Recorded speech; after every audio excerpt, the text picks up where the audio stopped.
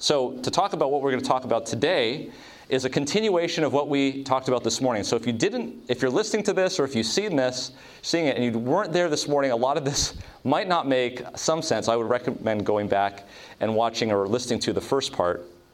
But the title of our talk is, Where Are We Now in the Stream of Prophecy, and what is going to happen next? And what we've shown previously is that the Seventh-day Adventist Church's goal, its mission, is to spread the three angels' message. And it caps off with this in Revelation 10:10. And then I took the little book out of the angel's hand and ate it up, and it was in my mouth, sweet as honey, and as soon as I had eaten it, my belly was bitter. And he said unto me, Thou must prophesy again before many peoples and nations and tongues. And here's the important part that I want to emphasize. Kings. Okay? Those kings that are evil kings, those kings that are part of government, yes, we're actually supposed to prophesy before them. So I wanted to give you another example of this pattern that I noted before we go on, because I always like to bring these patterns up when you see them. This is a pattern of the Passover before the Passover. This is what's so interesting about it.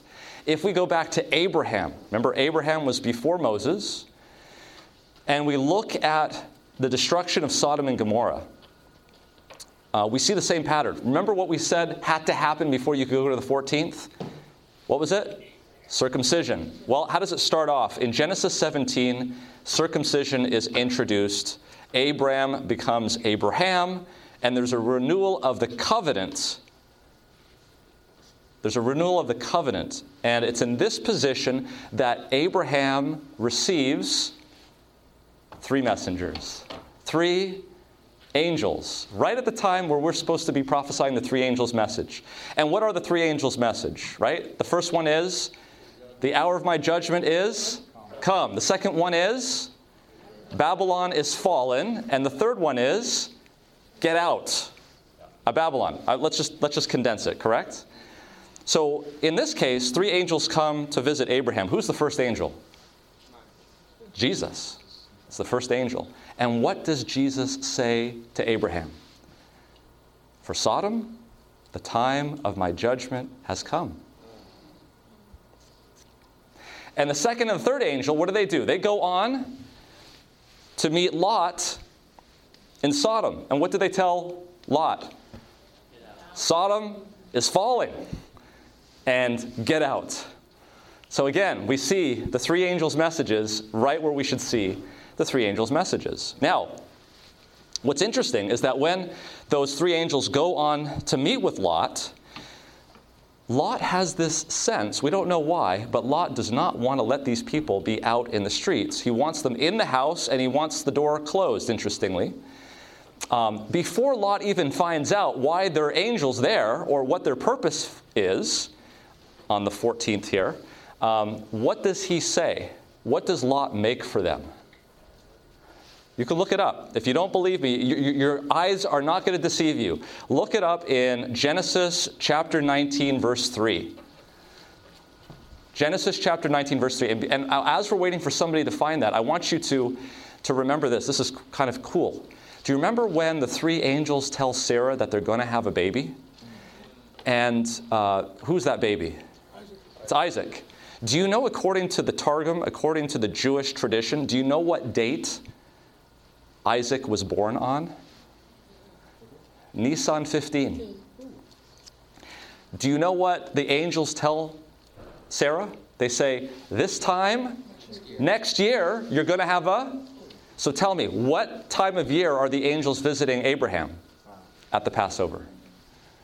And as you'll see, it's following exactly the same pattern that we've seen in all the other Passovers. Because on the 14th, when we should have no leaven in the house, before Lot even knows that there are angels there, he goes home and makes them what kind of meal? Unleavened. You saw it. Genesis chapter 19, verse 3. Before unleavened bread was even introduced. Think about that. That's mind-blowing. Right? He doesn't know that he's leaving. He doesn't know that he needs to rush or go out in a hurry. And that's exactly what he makes. Think about that. Okay? Second of all, the second and third angels tell him, hey, you got to get out. This place is going down. And then what do you expect to happen in the pattern? There's got to be a door that closes. And sure enough, Genesis chapter 19, verse 10, and the angels grabbed the door and shut to them the door. These are the people that wanted to have relations with the angels, right? He grabs Lot, pulls him in, and shuts the door. That's the close of probation. Now, does Lot try to convince his daughters and sons-in-law, the other ones that are not living with him, to come with him? Yes. But what we know that's not going to be fruitful, right? Because the door is already shut. The close of probation has already happened. And so what do they look at him like? They mocked him. Interesting. And so finally, because the door is locked, we're already on the 15th. And how is Sodom and Gomorrah destroyed? Fire and brimstone. There's only one other place in the Bible where fire and brimstone appears, and that's at the destruction of this world. Okay, so again, you can see this pattern happening over and over and over again. I could tell you about, we have so much stuff to cover. Maybe at the end we'll have question and answer. Do you remember when Solomon prayed for wisdom and he was given wisdom and riches? Do you remember he had a vision? What was that vision of? Him being in the most holy place? And then he came out of the most holy place. And what was the very next story? Exactly. 2 women under one roof, and he had to judge them. So think about this. Here's Solomon. Who's Solomon? King.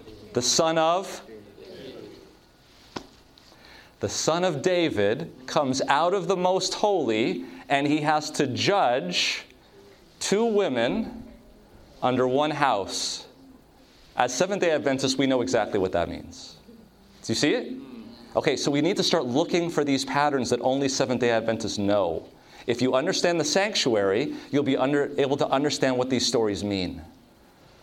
Because the only way that Solomon could tell the difference between the right woman and the wrong woman was how?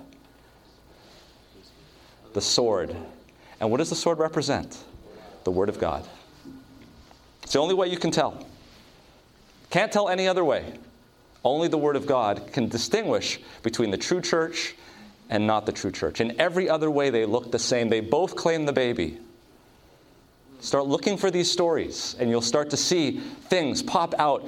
What does Ellen White say? When you have the Spirit, there will be new meaning that will flash out of old texts. That's what you'll see. Okay, so here we are.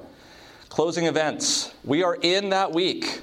Simon's Feast, Last Supper, Prayer Garden, Trials, Judas, Barabbas, Crucifixion. All of these are studies that we could spend an hour on talking about. The curtain ripping, the bodies of Christ sealed in the tomb, ministry of Christ being ended. But we are at the Last Supper. We talked about the Last Supper. We're going to talk about the trials and the prayer in the garden at this point. Okay, so let's read what Ellen White, let's illuminate the issue with what Ellen White says. This is Desire of Ages, page 685. As they approached the garden, the disciples had marked the change that came over their master. Never before had they seen him so utterly sad and silent. This is the body of Christ. This is the body of Christ. What's the body of Christ? Exactly. Never before had they seen him so utterly sad and silent. As he proceeded, this strange sadness deepened, yet they dared not question him as to the cause. His form swayed. This is after the Sunday law. Night has already fallen. He's now in the Garden of Gethsemane. Persecution is starting on the body of Christ. His form swayed as if he were about to fall.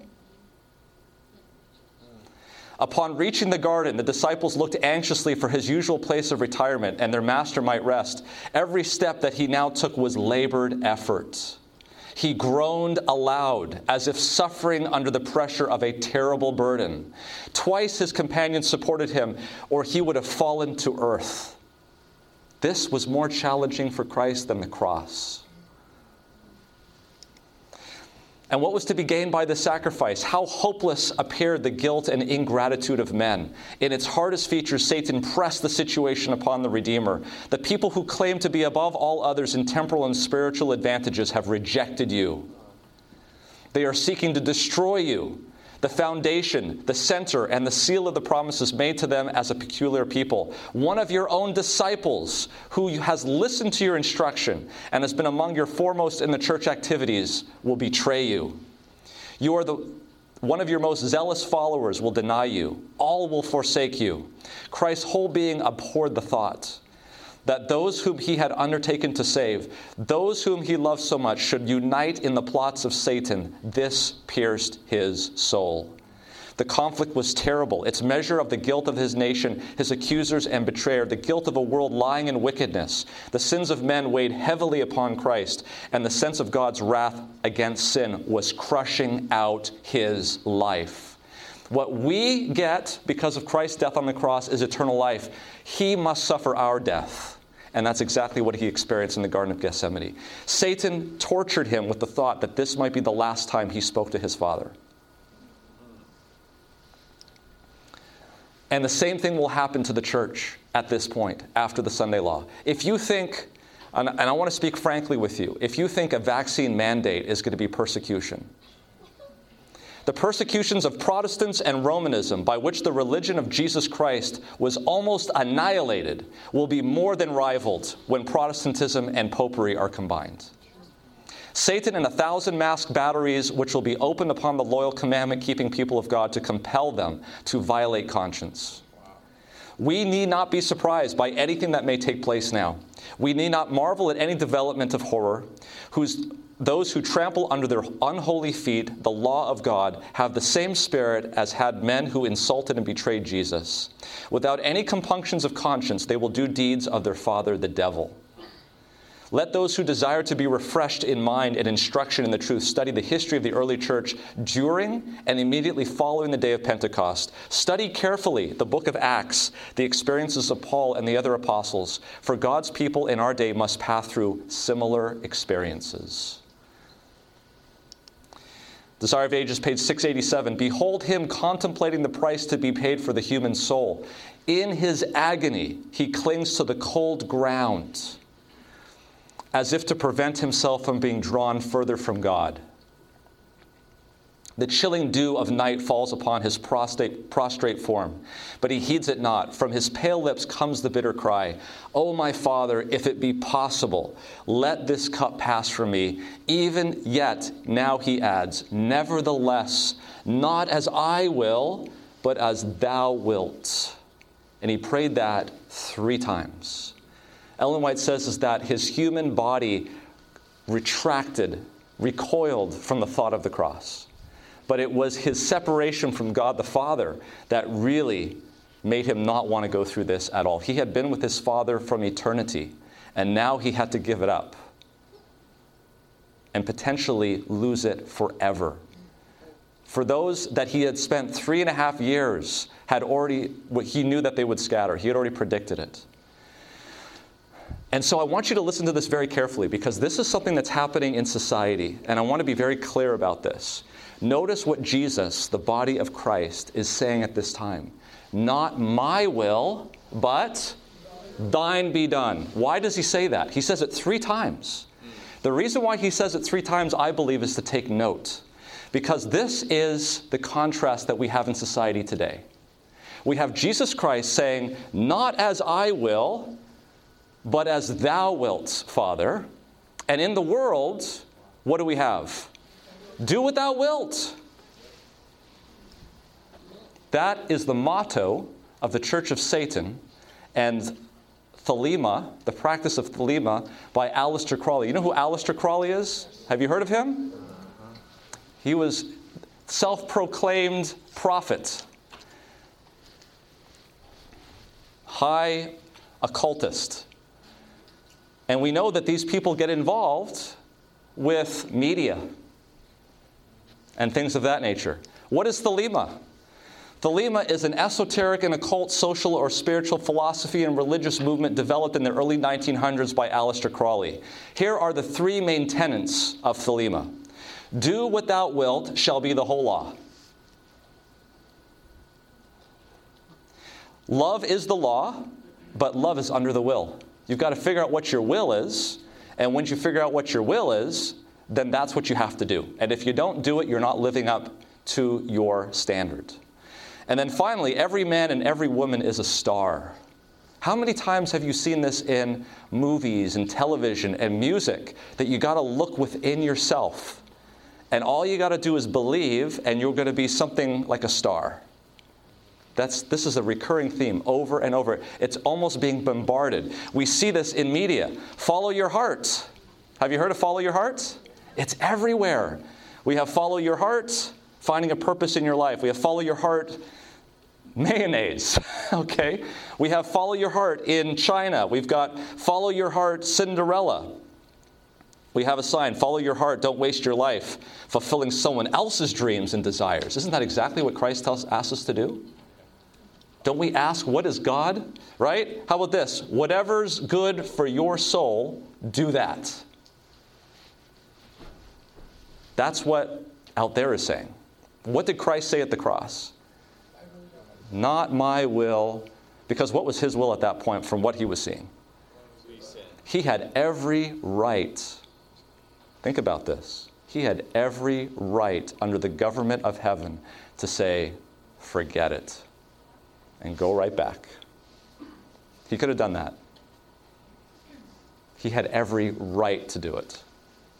He had legions of angels ready to wipe out that force that would have been in Gethsemane. And he could have said, adios. Well, he couldn't have said that because I don't think Spanish was a language at that point. But he could have said goodbye. So not as I will, but as thou wilt, versus doeth what thou wilt. Listen to this. Listen to the song, Follow Your Heart, from Cinderella 2. Listen to this. Listen how demonic this is. Who's to say the rules must stay the same forever? Who made them had to change the rules that came before. So make your own way. Show the beauty within. When you follow your heart, there's no heart you can't win. So reach for the sky. Remember in Thelema, you're a star, right? Reach for the sky. It's not as high as it seems. Just follow your heart. Go as far as your dreams. Dare if you want to. Don't fear you'll fall. Take a chance, because it's better than never to take a chance at all. There's a world for the changing, and you've just begun. Don't let them tell you it's simply not done. When you follow your heart, you'll shine as bright as the sun. This is what little girls are listening to. Okay? Same Disney. Let's go back to Pinocchio. When you're in trouble and you don't know right from wrong, give a little whistle. There you go, I hear it. It's almost like it's subconscious, right? We all grew up with that, right? When you meet temptation and urge is very strong, give a little whistle. Not just a little squeak, pucker up and blow. And if it's your whistle's weak, yell Jiminy Cricket. Take a straight and narrow path, and if you start to slide, give a little whistle. And always let your conscience be your guide. And always let your conscience be your guide. Do you know that the Bible looks at conscience and the heart as the same? If you have a bad conscience, you have a bad heart. Jeremiah 17:9, the heart is deceitful above all things and desperately wicked. Who can know it? Hebrews 10:22, let us draw near with a true heart in full assurance of faith, having our hearts sprinkled from an evil conscience. Is it possible to have a bad conscience? It certainly is. And our bodies washed in pure water. I'm fascinated by the life of Ellen G. White. She went to Oslo, Norway. At the time it was called Christiania. And the church in Christiania had a problem. Actually, it had two problems. And in my estimation, it has the same two problems that every single church has. Ellen G. White, in her first vision, she noticed a path going to heaven. And those that kept their eyes on Christ made it on the path up to heaven, even though it was a narrow path. People fell off the path when they did not keep their eyes on Jesus. How many sides to the path are there? There's two sides. You can fall off the left side of the path, or you can fall off the right side of the path. And Satan has a way to do that. He sizes you up, and he sees, are you someone that tends to go to the left, or are you someone that tends to go to the right? And then he will apply the appropriate pressure to get you off the side closest to where you are. So the same two problems in Christianity plague everywhere else. There was the problem for those on the left, Poor Sabbath keeping. Okay? They just didn't keep the Sabbath. They didn't reverence it. And that's a problem. Okay? And then for those on the right, fanaticism, extremism. Listen to what they say here in historical sketches. 2 meetings were held during that first week, both attended by 500 people. But on Sabbath, November 7th, Ellen White's work at the Christiana Church began in earnest. 2 serious problems plagued this important church: a lax spirit in regard to Sabbath observance and fanatical criticism over matters of minor importance. In place of the true test of loyalty, the church members had manufactured tests of their own on dress and photographic pictures. Interpreting the second commandment to apply even to photographs, some had burned pictures of their friends. Thus, a spirit of criticism, fault-finding, and dissension had come in, which had been a great injury to the church. And the impression was given to unbelievers that Sabbath-keeping Adventists were a set of fanatics and extremists, and that their peculiar faith rendered them unkind, uncourteous, and really unchristian in character. It is true, Ellen White told them during a course of her visit, that altogether too much money is expended upon pictures. Not a little means which should flow into the treasury of God is paid to the artist. But the evil that will result to the church from the course of these extremists is far greater than that which they are trying to correct. Mrs. White was not a stranger to the business of handling extremists. She wrote, "Years ago we had to meet the same spirit and work. Men arose claiming to have been sent with a message, condemning pictures, and urging that every likeness of anything should be destroyed. They went to such lengths as to even condemn clocks, which had figures or pictures on them."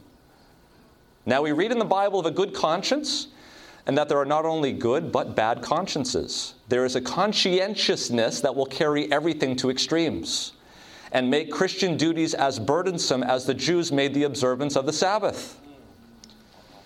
She says, but one says, "My conscience does not condemn me in not keeping the commandments of God." But in the Word of God we read that there are good and bad consciences. And the fact that your conscience doesn't condemn you in not keeping the law of God does not prove that you are uncondemned in His sight. Take your conscience to the Word of God and see if your life and character are in accordance with the standard of righteousness which your God has there revealed. You can then determine whether or not you have an intelligent faith and in what matter your conscience is yours. The conscience of man cannot be trusted unless it is under the influence of divine grace. Satan takes advantage of an unenlightened conscience and thereby leads men into all manner of delusions because they have not made the Word of God their counselor. Many have invented a gospel of their own in the same manner as they have substituted a law of their own for God's law. Not as I will, but as thy will. Versus, follow your heart. Just do whatever you want. And so this is what happens.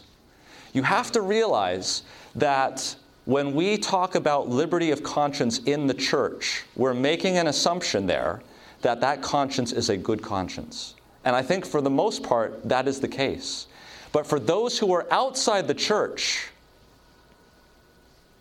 and may hear what we're saying, they have no qualm. They don't have any, there's no bar they have to measure up to. The bar that they measure up to is what's already in their hearts. And so what we're seeing in society as the Spirit of God is being withdrawn over and over and over again, we are seeing defund the police. We're seeing anxious and fearful flight attendants pleading to Congress because nobody is listening to them. We are seeing here, none are more hopelessly enslaved than those who are falsely believe that they are free. These signs. Just yesterday, a member of parliament in his own district in a church was stabbed to death in broad daylight for holding a town hall meeting. Yes, just yesterday that happened. And so what we're seeing here in society, and this is where we're going. Do you know how the Sunday laws are going to come in? We're told very clearly how the Sunday laws are going to come in. It's not going to be one political party exerting power over the other. The way that the Sunday laws are going to come in is because the world has gone into pure chaos. That is how the Sunday laws are going to come in. Absolute pure chaos and anarchism is going to happen. And when that happens, there is going to be such a cry from the populace to have law and order and to get back to God. And they are absolutely correct in that the reason why there is chaos is because there is no God in our lives. But Satan is going to allow that pendulum to swing back and make a minor tweak. And he's going to add in the Sunday law. And who's going to stand up against that? Seventh-day Adventists are going to stand up against that. And with what are we going to stand up with it against? If we come at it with a history of, in the last 10 years or how many years it is, of saying, yeah, we support all of the things that have led to chaos, we're not going to have a very good track record in that sense. And I believe Ellen White has taught us this, and this is what I want to go. Absolute chaos is what's going to happen. Okay? So here's the grand pendulum of society right now. And I want you guys to be as smart as serpents, but as harmless as doves. That's what God has called us to be. The grand pendulum of society, as we speak right now, is on one side mandates from authority, corruption, like we've never seen before, shutdowns, and fear of loss of jobs. So what we have is this a milieu to inspire confidence in our leaders? Confidence in our leaders are at an all-time low. Okay? They're at an all-time low. And so what that does is it drives us, if we're not careful, to take the false dichotomy on the other side. Are we being manipulated to take the false dichotomy? And I'm fearful that we might be, and we have to be careful on that, because on the other side of this is distrust of authority, following your heart, do whatever it is that you want to do, and absolute anarchy. And what we're being presented with as society and Seventh-day Adventists is that you've got to choose one or the other. You either go off one side or you go off the other. So what does Ellen White say about this? What does the Bible say about this? Are we given direction in the spirit of prophecy about times like this, about how we should be behaving? Let me be very clear. I'm not saying to be in favor of mandates. What I'm asking is, how do we respond once they are law? Do you see the difference? I may be against high taxes, but when that law gets passed and it comes time to pay the IRS, how do I behave? Do you understand what I'm saying? Okay, it's a very different discussion, because we talked about in the first half here about how we are to be ready for Christ's coming personally. And we already mentioned that the way to do that is righteousness by Christ, righteousness by faith, correct? But there's a second part, because didn't it say that we have to prophesy to peoples, nations, tongues, and kings? So the question is, if that is our duty, is there a way that Satan can somehow take away our efficacy in doing that? By binding us up. Do you see what I'm saying? We have another duty. We have not just the duty to be ready for Christ personally, but we also have a duty to spread the three angels' message. So, is Satan at work to try to reduce that? And I believe he has. And let's go ahead and take a look. Here's Romans 13, 1-7. And I particularly like the Clare Word paraphrase. So I'm going to read it. If you want to read it in the King James, please go ahead. Here it is. This is Paul. Paul, the guy who was imprisoned. Obey government, even though you may not always agree with those in power. Human governments do have a part in God's overall plan, but they would have no such power if God did not allow it. Anyone who is against law and order is against what God has established. If you resist such laws, you may not only find yourself opposing God, but being arrested as a lawbreaker as well. A good ruler doesn't arrest and punish people who are good, but those who are bad. You don't have to be afraid of those who rule over you unless you do evil. So do good, do what is good, and you will be honored. In this sense, law enforcement officers are serving God because they are put there to arrest and punish those who do evil. So, if you do evil, then you're contributing to the breakdown of society and have good reason to be afraid. God has included human government in his overall plan to restrain wickedness. That's why you should be a good citizen, not only to avoid God's displeasure, but in order to maintain a good conscience. This, the same reason why we pay taxes, because those who enforce the law give serving God by maintaining law and order and keeping the peace. So give to everyone what is rightfully belongs to them. Taxes to the tax collectors, custom fees to the custom officials, respect to those in authority, and honor those who deserve it. That's Paul, the guy who was beheaded. Look, what about A.T. Jones? The guy who went to Congress to testify against the Sunday law. What did he say? He said, let's look at this moment for a question in a common sense point of view. Of course, we are saying is common sense, but let us have this in addition. When societies are formed, each individual surrenders certain rights, and as an equivalent for that surrender has secured to him the enjoyment of certain others appertaining to his person or property, without the protection of which society cannot exist. I have the right to protect my person and property from all invasions. Well, every other person has the same right. But if this right is to be personally exercised in all cases by everyone, then in the present condition of human nature, every man's hand will be against his neighbor, and that is simple anarchy. And such a condition of affairs socially cannot exist. He goes on in this open letter. He's talking about the testimony that he gave in the Senate committee. Notice what he says here. In that speech, also, I said that if an idol worshiper in this country should attempt to offer a human sacrifice, the government should protect the life of its subject from the exercise of that man's religion. That he has the right to worship any idol he chooses, but that he has not the right to commit murder in the worship of his idol. And the state forbids the murder without any reference at all to the question as to whether that man is religious or whether that man worships or not, with no reference at all to the commandment which forbids idol worship, and with no thought whatsoever of forbidding his idolatry. I stated also that if anybody claiming apostolic example should practice community of property, and in carrying out that practice should take your property or mine without the consent, the state would forbid the theft without any reference at all to the man's religious opinions, and with no doubt of forbidding the practice of community of property. You know that it was with direct reference to these words that I used the words which you have italicized. I there distinctly denied that the state can ever of right legislate in relation to anything in the first 4 commandments of the Decalogue. But if any man in the exercise of his rights under the first 4 commandments, and in this case under the 4th commandment, should invade the right of his neighbor, as I have expressed it, either by endangering his life or his liberty or his property, or attack his character or invade his rights in any way, the government has the right to prohibit it because of incivility, but with never any question as to whether the man is religious or irreligious, and with never a purpose or thought of forbidding the free exercise of any man's right to work on any day or all days as he chooses. What is he saying? He's saying, render unto Caesar that which is Caesar's, but render unto God that which is God's. In other words, if something affects other people, if your actions affect other people, the government has a right to step in and to regulate that. Not because they can regulate religious laws, but they have to regulate civil laws.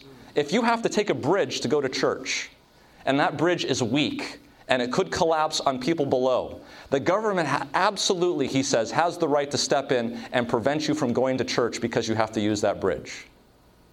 Do you understand what he's saying?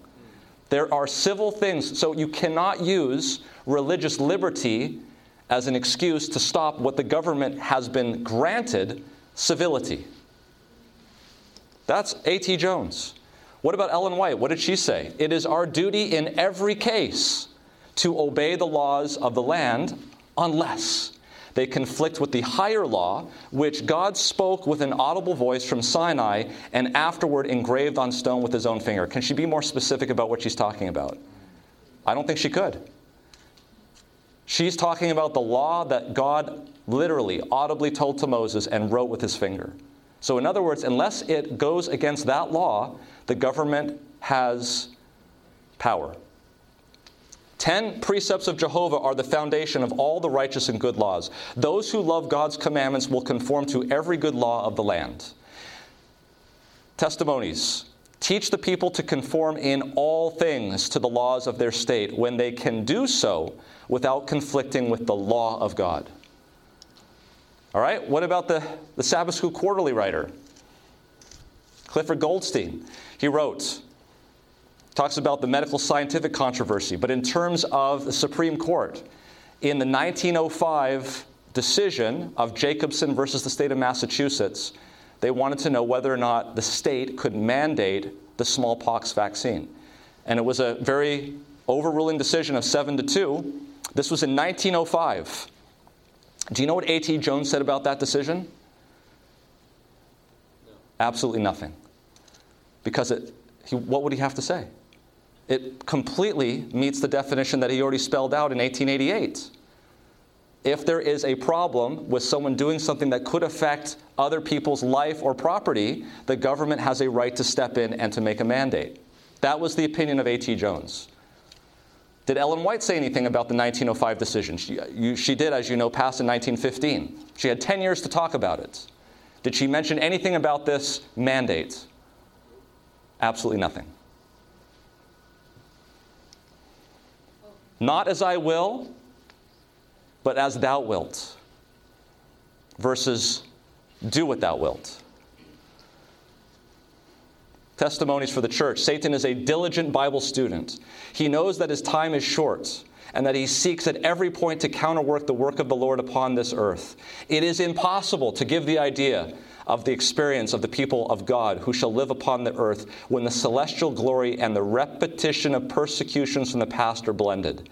They will walk in the light proceeding from the throne of God. By means of angels, there will be constant communication between heaven and earth, and Satan, surrounded by evil angels and claiming to be God, will work miracles of all kinds to deceive, if possible, the very elect. She goes on to talk about how many will be imprisoned. Do you know that if you're signing up to be Seventh-day Adventists in the time of trouble, do you know what that means? That means you may be losing your life. Just as Christ went to the cross to lose his life. What was the purpose of Christ losing his life? To save others.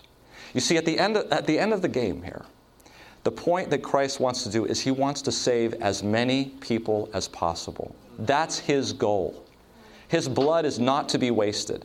And if it means that we lose our right to freedom, see, here's the thing. You're thinking that God is doing this to you. You are going to be so in tune with God, you're going to be thinking like God. And to you, going to prison, knowing that someone else is going to be saved because of your martyrdom, or even die, you will lose the right to life, you will lose the right to freedom. Why? Because before the close of probation, that could mean that someone else is saved. Do you remember Tyndale? Tyndale translated the Bible into the English language. He was across the channel, and then he was betrayed.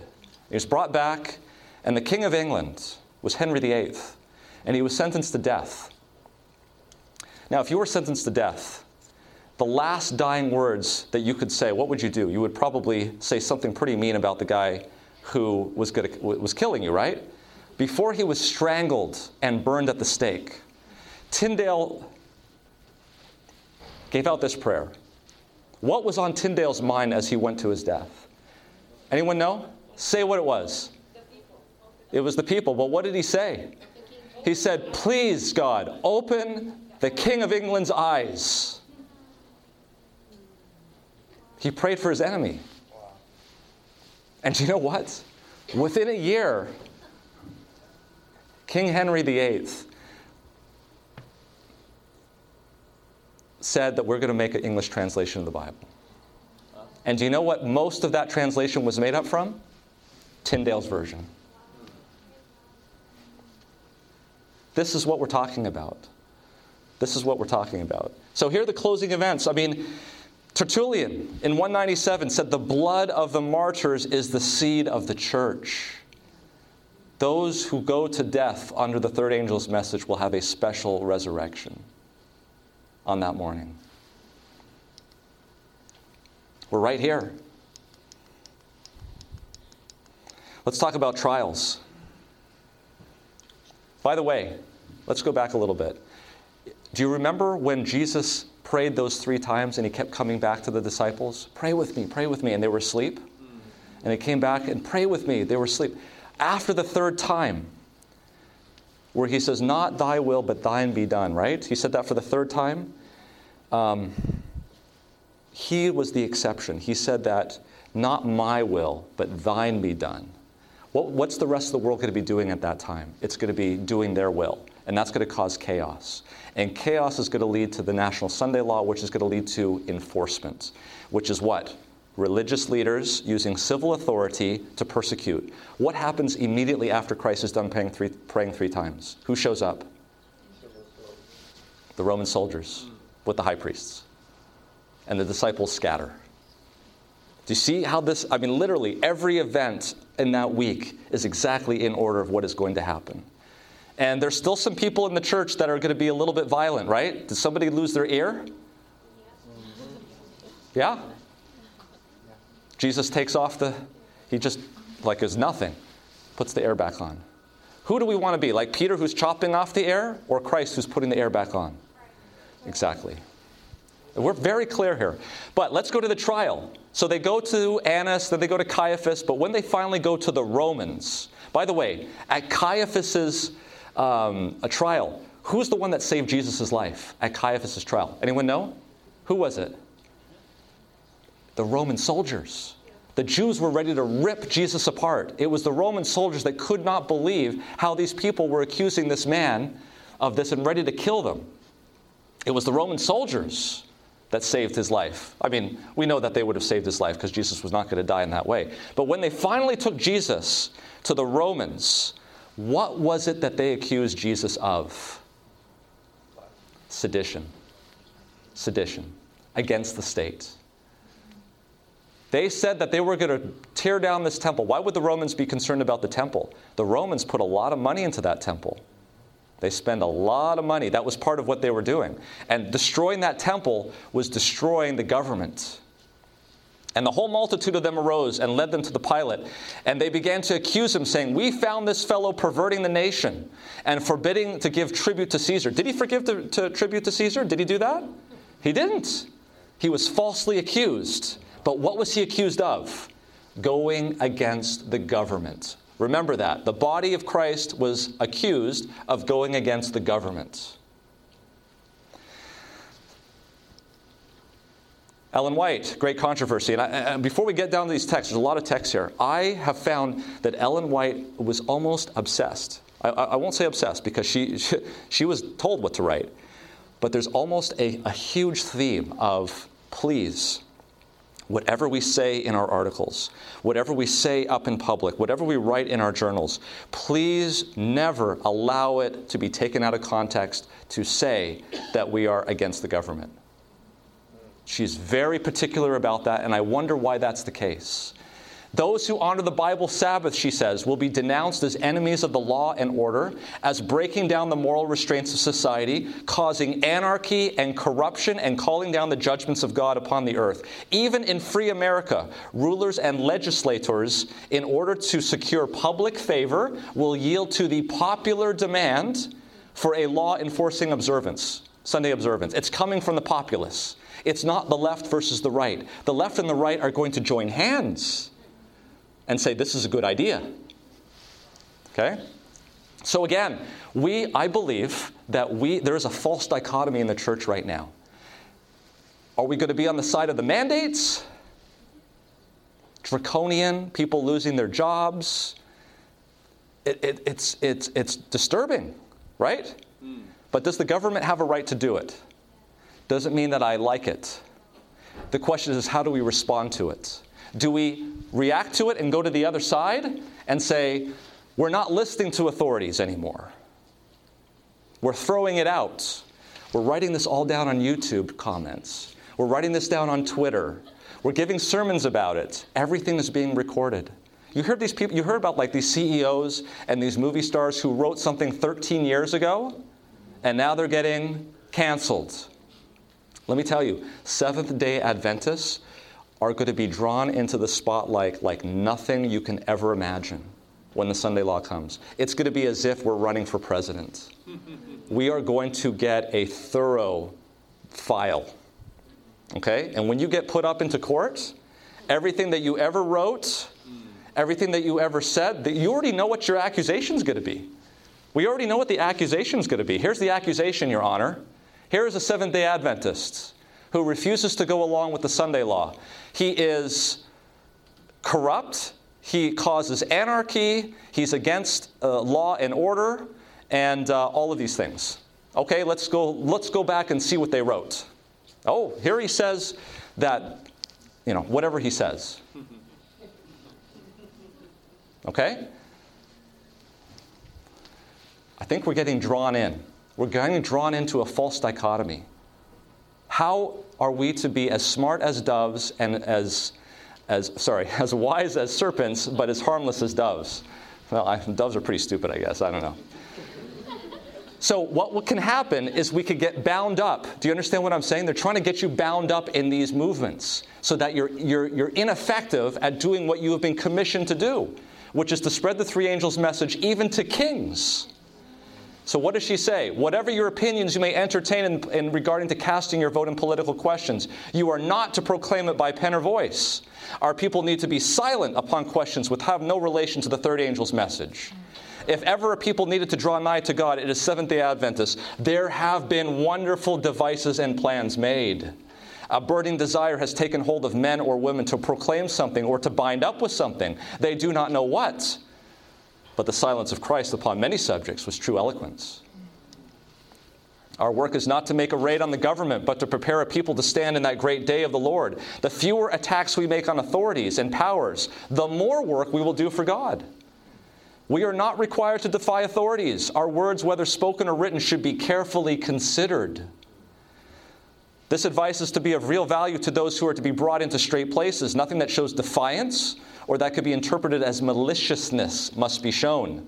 Those who compose our churches have traits of character that will lead them, if they're not very careful, to feel indignant because on account of misrepresentation of their liberty in regard to working on Sunday being taken away. Do not fly into a passion over this matter, but take everything to prayer in God. He alone can restrain the power of rulers. Walk not rashly. Let none boast unwisely of their liberty, using it for a cloak of maliciousness. But as the servants of God, honor all men, love the brotherhood, fear God, honor the king. If we wish to convince unbelievers that we have the truth that sanctifies the soul and transforms the character, we must not vehemently charge them with their errors. Thus we force them to the conclusion that the truth does not make us kind and courteous, but coarse and rough. Some easily excited are always ready to take up the weapons of warfare. In times of trial they will show that they have not founded their faith on the solid rock. Let Seventh-day Adventists do nothing that will mark them as lawless and disobedient. Let them take all consistency out of their lives. Our work is to proclaim the truth, leaving the issues with God. Do all in your power to reflect the light, but do not speak words that will irritate or provoke. Let everyone bear in mind that we are in no case to invite persecution. We are not to use harsh and cutting words. You know how many times I see on YouTube comments, oh, here's another apostate. They said that the church was going to go down. Bright lights were going to go out. You see these comments all the time. Keep them out of every article written. Drop them out of every address given. Let the word of God do the cutting, the rebuking. Let finite men hide and abide in Jesus Christ. Let the Spirit of Christ appear. Let all be guarded in their words, lest they place those not of our faith in deadly opposition against us, and give Satan an opportunity to use the unadvised words to hedge up our way. There is a time of trouble such as never was since there was a nation. Our work is to study to weed out of our discourses everything that savors of retaliation and defiance and making a drive against churches and individuals, because this is not Christ's way and method. Let us guard against speaking words that discourage. Let us resolve never to engage in evil speaking and backbiting. Let us refuse to serve Satan by implanting seeds of doubt. Let us guard against cherishing unbelief or expressing it to others. Many, many times I've wished that there might be a circulating pledge containing a solemn promise to speak only those words that are pleasing to God. There is great need for such a pledge as there is one for the use of intoxicating liquor.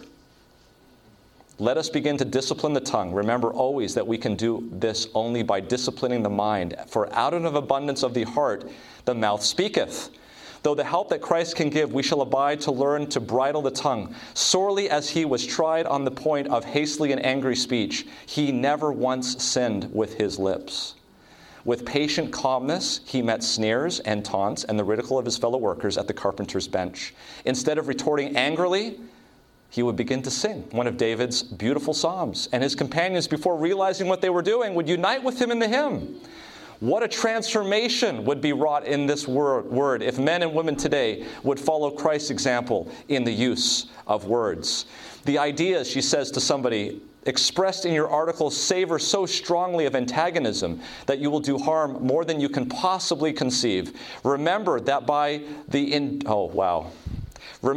if by the injudicious use of your pen you close the door to even one soul, that soul will confront you in the judgment.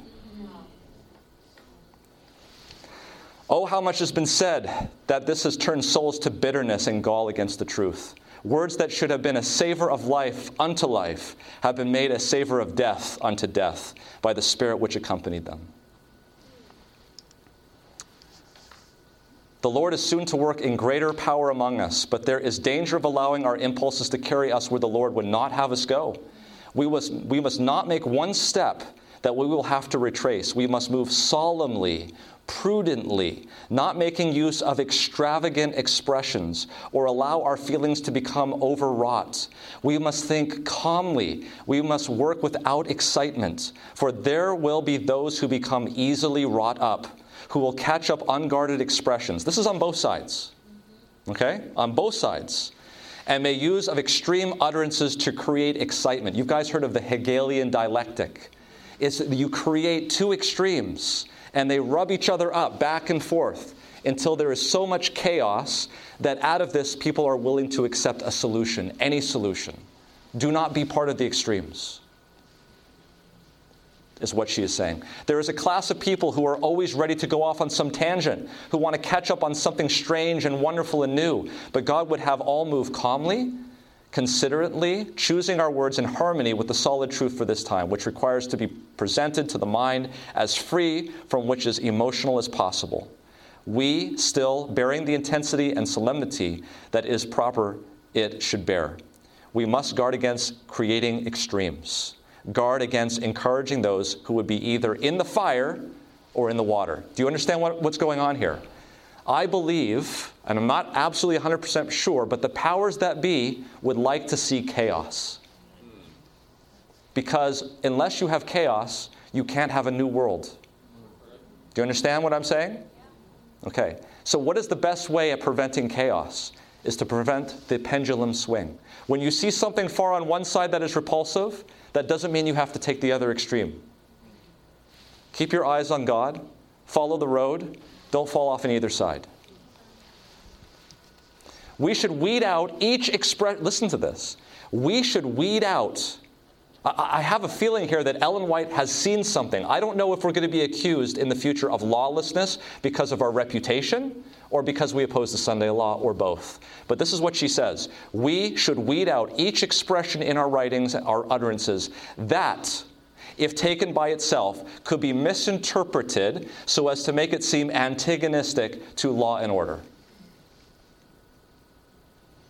Everything should be carefully considered, lest we place ourselves on record as uttering things that will make us appear disloyal to our country and its laws.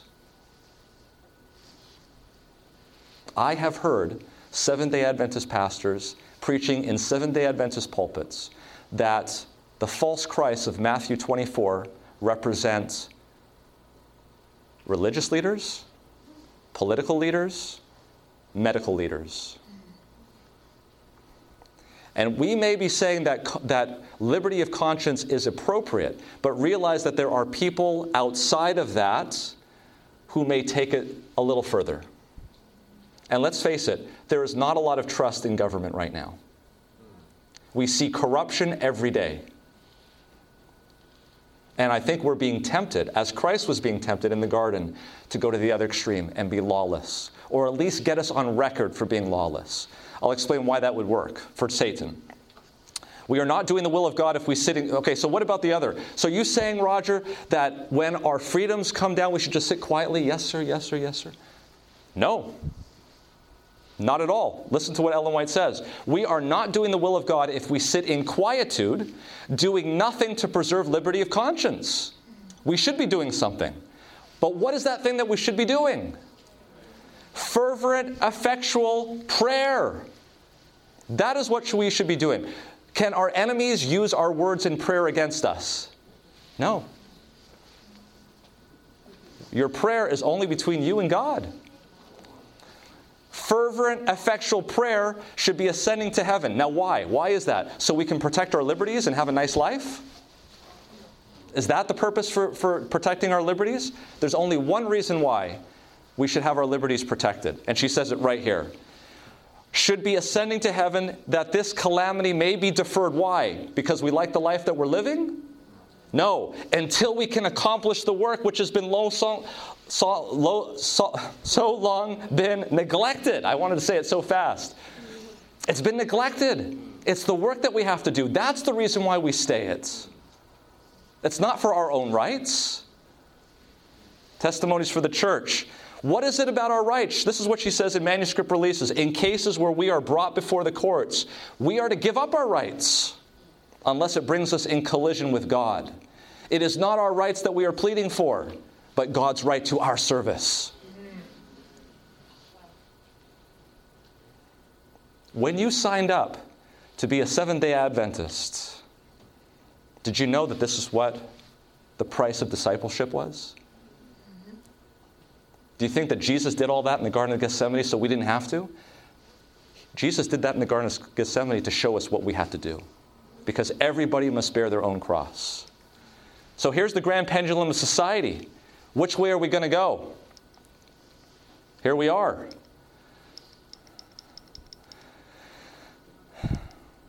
Three stories. And I will end. Here are the three stories. Revelation 10, 10, 11. And I took this little book out of the angel's hand and ate it up. And it was in my mouth sweet as honey. And as soon as I'd eaten it, my belly was bitter. Great disappointment. And he said unto me, Thou must prophesy again before many peoples and nations and tongues and kings.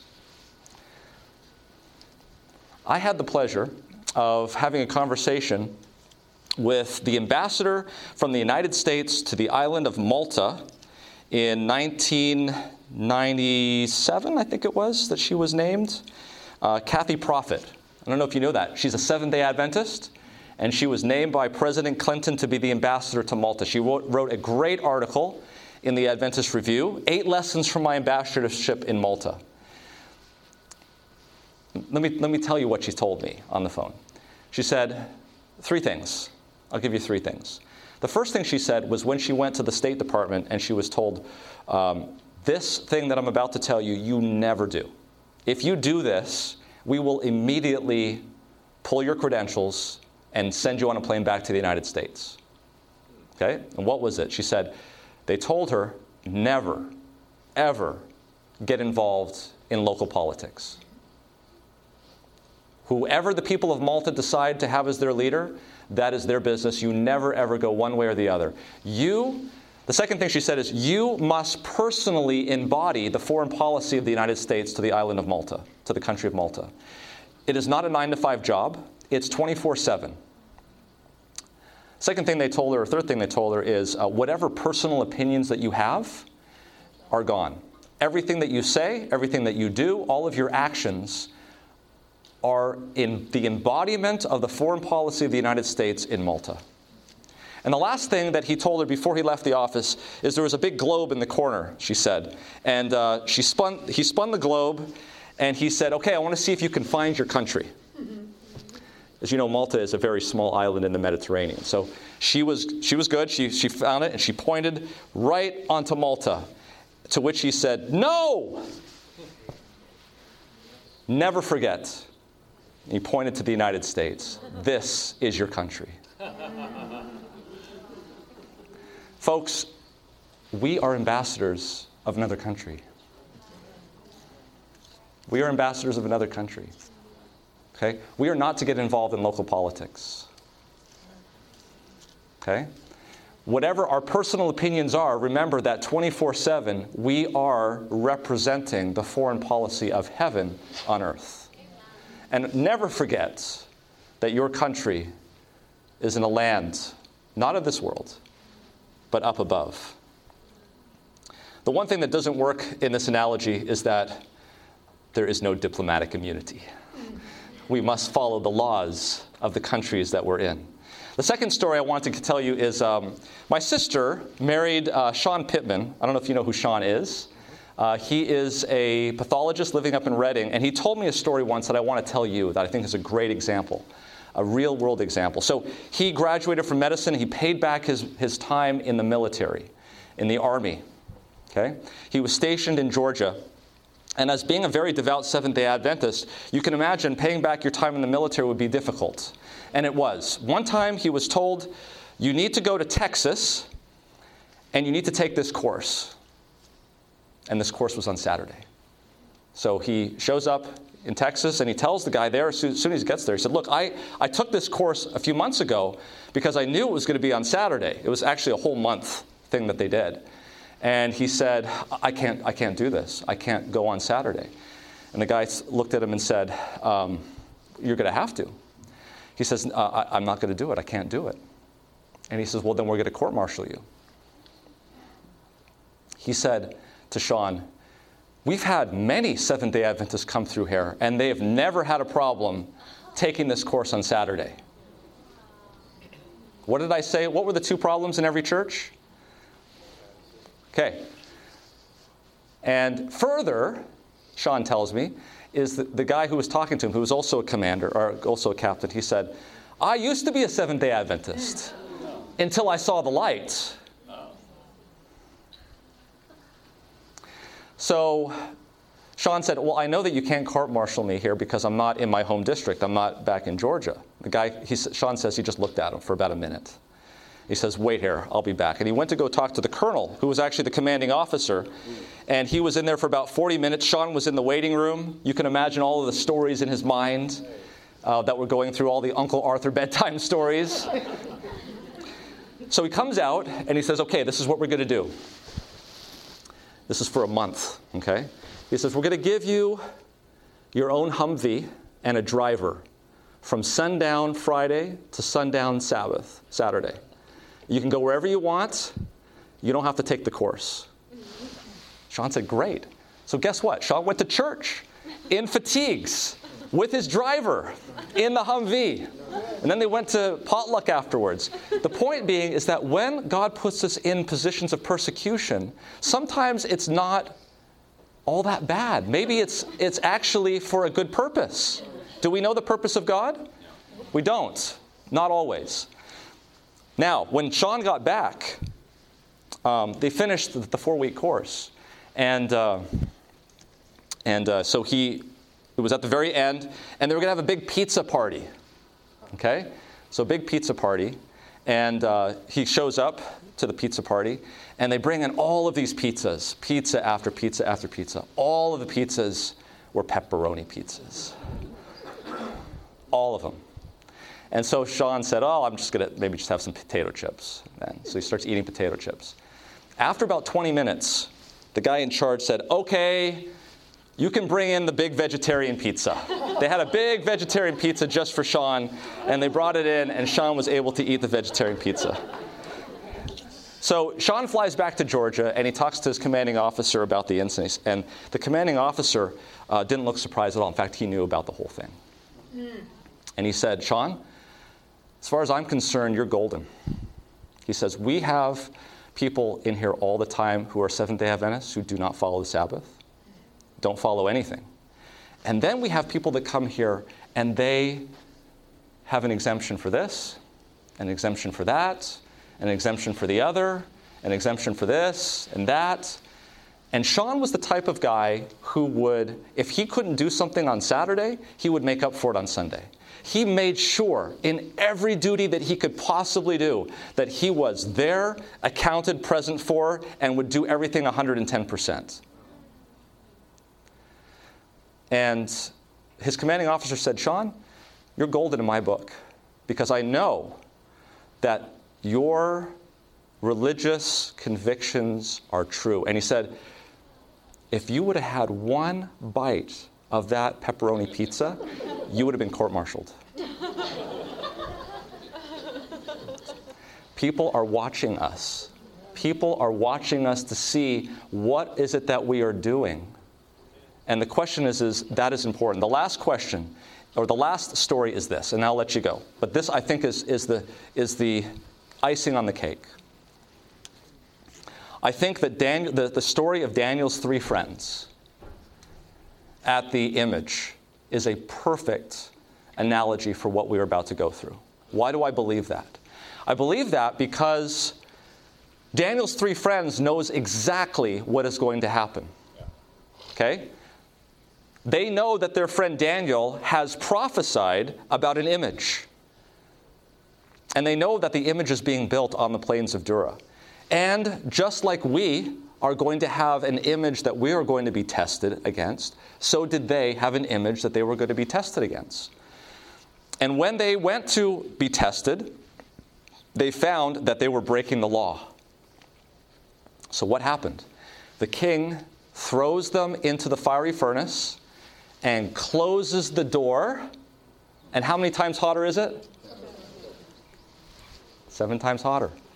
And during that period when it's 7 times hotter, the people that threw them into the fiery furnace, are they destroyed? Yes.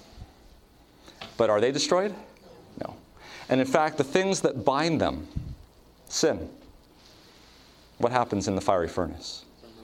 They're released. They're free. And who is walking with them? Exactly. So, if we read in Prophets and Kings, think about this. This is what Ellen White writes in Prophets and Kings. With an enthusiasm, she's talking about Nebuchadnezzar, with an enthusiasm born of boundless ambition and selfish pride, he entered into council with his, who? Wise men. Would that be Shadrach, Meshach, and Abednego? As well as many others. As to how to bring this about. Forgetting all except their desire to establish their own power and supremacy, the king and his counselors of state determined that by every means possible they would endeavor to exalt Babylon as supreme and worthy of universal allegiance. Tell me, did Daniel's 3 friends know what the whole statue building was about? Absolutely. They knew it was leading to a test. They knew it. They absolutely knew it. Historians say that this thing was out on the plains of Dura. It was so tall it could be seen from the city of Babylon. There is no way that Daniel's 3 friends did not know what was going on in the plains of Dura. And yet, when they got the invitation to meet on the plains of Dura, did they say no? No. Did they get an exemption? When they were walking, what do you think the other Levites who were there probably thought? Apostates, right? Yeah? Did they go? Is there a law in the Decalogue that says you shall not convene in front of an idol? What does the second commandment say? Thou shalt not bow down to them nor serve them. Tell me, were Daniel's 3 friends following the advice of Ellen White? No. Ellen White wasn't there, right? But were they following the same spirit that inspired Ellen White? Yes. Daniel's 3 friends knew exactly what the purpose of that image was. And yet, when they were told to go to that image, they went to that image. Why? Why didn't they just say, we're not having any part of this? This is leading to we know exactly, there is no good that can come of this. We should be protesting against this. Did they go or did they not? Do you think they were happy to go? Did they want to go? No. There's a difference between following the law and liking the law. Do you think they liked that law that they had to be there?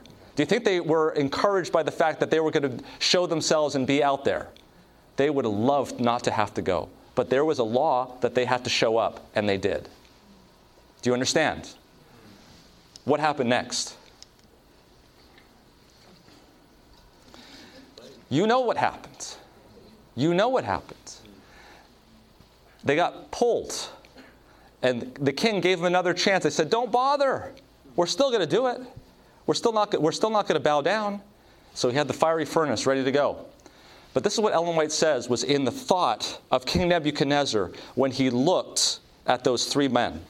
This is what she wrote in Prophets and Kings, page 507. As the three Hebrews stood before the king, what did we say we had to preach to? What was our charge? Peoples, nations, tongues, and kings. He was convinced that they possessed something the other wise men of his kingdom did not have. They have been faithful in the performance of every duty. Do you see why that's important? King, these are the three wise men that have given us grief at every turn. They refused, they didn't want to show up, and now that you're asking them to bow, they don't want to bow.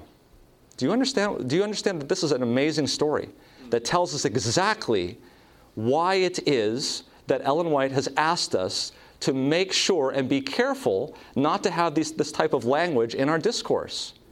Because at the time when we are accused of being unfaithful, of being anarchists, it's going to be an empty accusation. Because even the king himself is going to look at us and say, they have been faithful in the performance of every duty. And when it counts, when the actual defining issue comes up, we are going to have a validity where we are not going to be casting attention on us. We're going to be casting attention on the law. Do you understand what I'm saying? Satan wants to diminish our ability to do the very thing that we were commissioned to do, which is preach the three angels' messages. And it is important to keep that commission sacred. Because this is what the king says. The last recorded words of the king after he went through the 7 years of wildness. At the very end of all of this, was it worth it?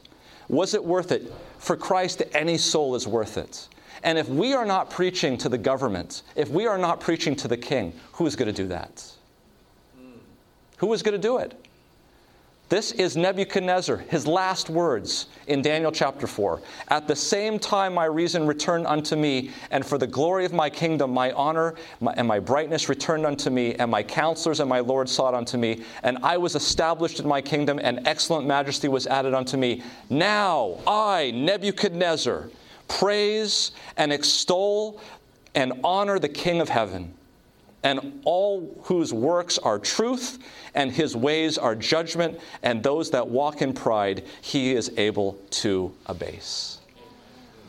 And so, Daniel's three friends, thousands of years before the charge was given, met and prophesied again to peoples, tongues, nations, and kings. And the way that we are going to reach those kings is not by abrogating their laws unnecessarily. But when the time comes, and it will come, there will be a time to stand up. Make sure that we're standing up with legitimacy and we're able to say clearly, this is not the day. And so that the king can say to us and look at us and say, they have been faithful in the performance of every duty. Let us pray. Dear Lord, thank you so much for giving us examples in the Bible of how it is that we must behave and why it is, even though that we don't like the way things are going, we are seeing our freedoms taken away every day, and yet we don't want to be bound up by movements that will impede our ability to finish and execute our mission and our charter. Help us, dear Lord, to stay on this straight and narrow and not to be swept away by winds as we go into this time of trouble, and to give us sustenance and to understand your word. In thy name, amen. This media was brought to you by Audioverse, a website dedicated to spreading God's word through free sermon audio and much more.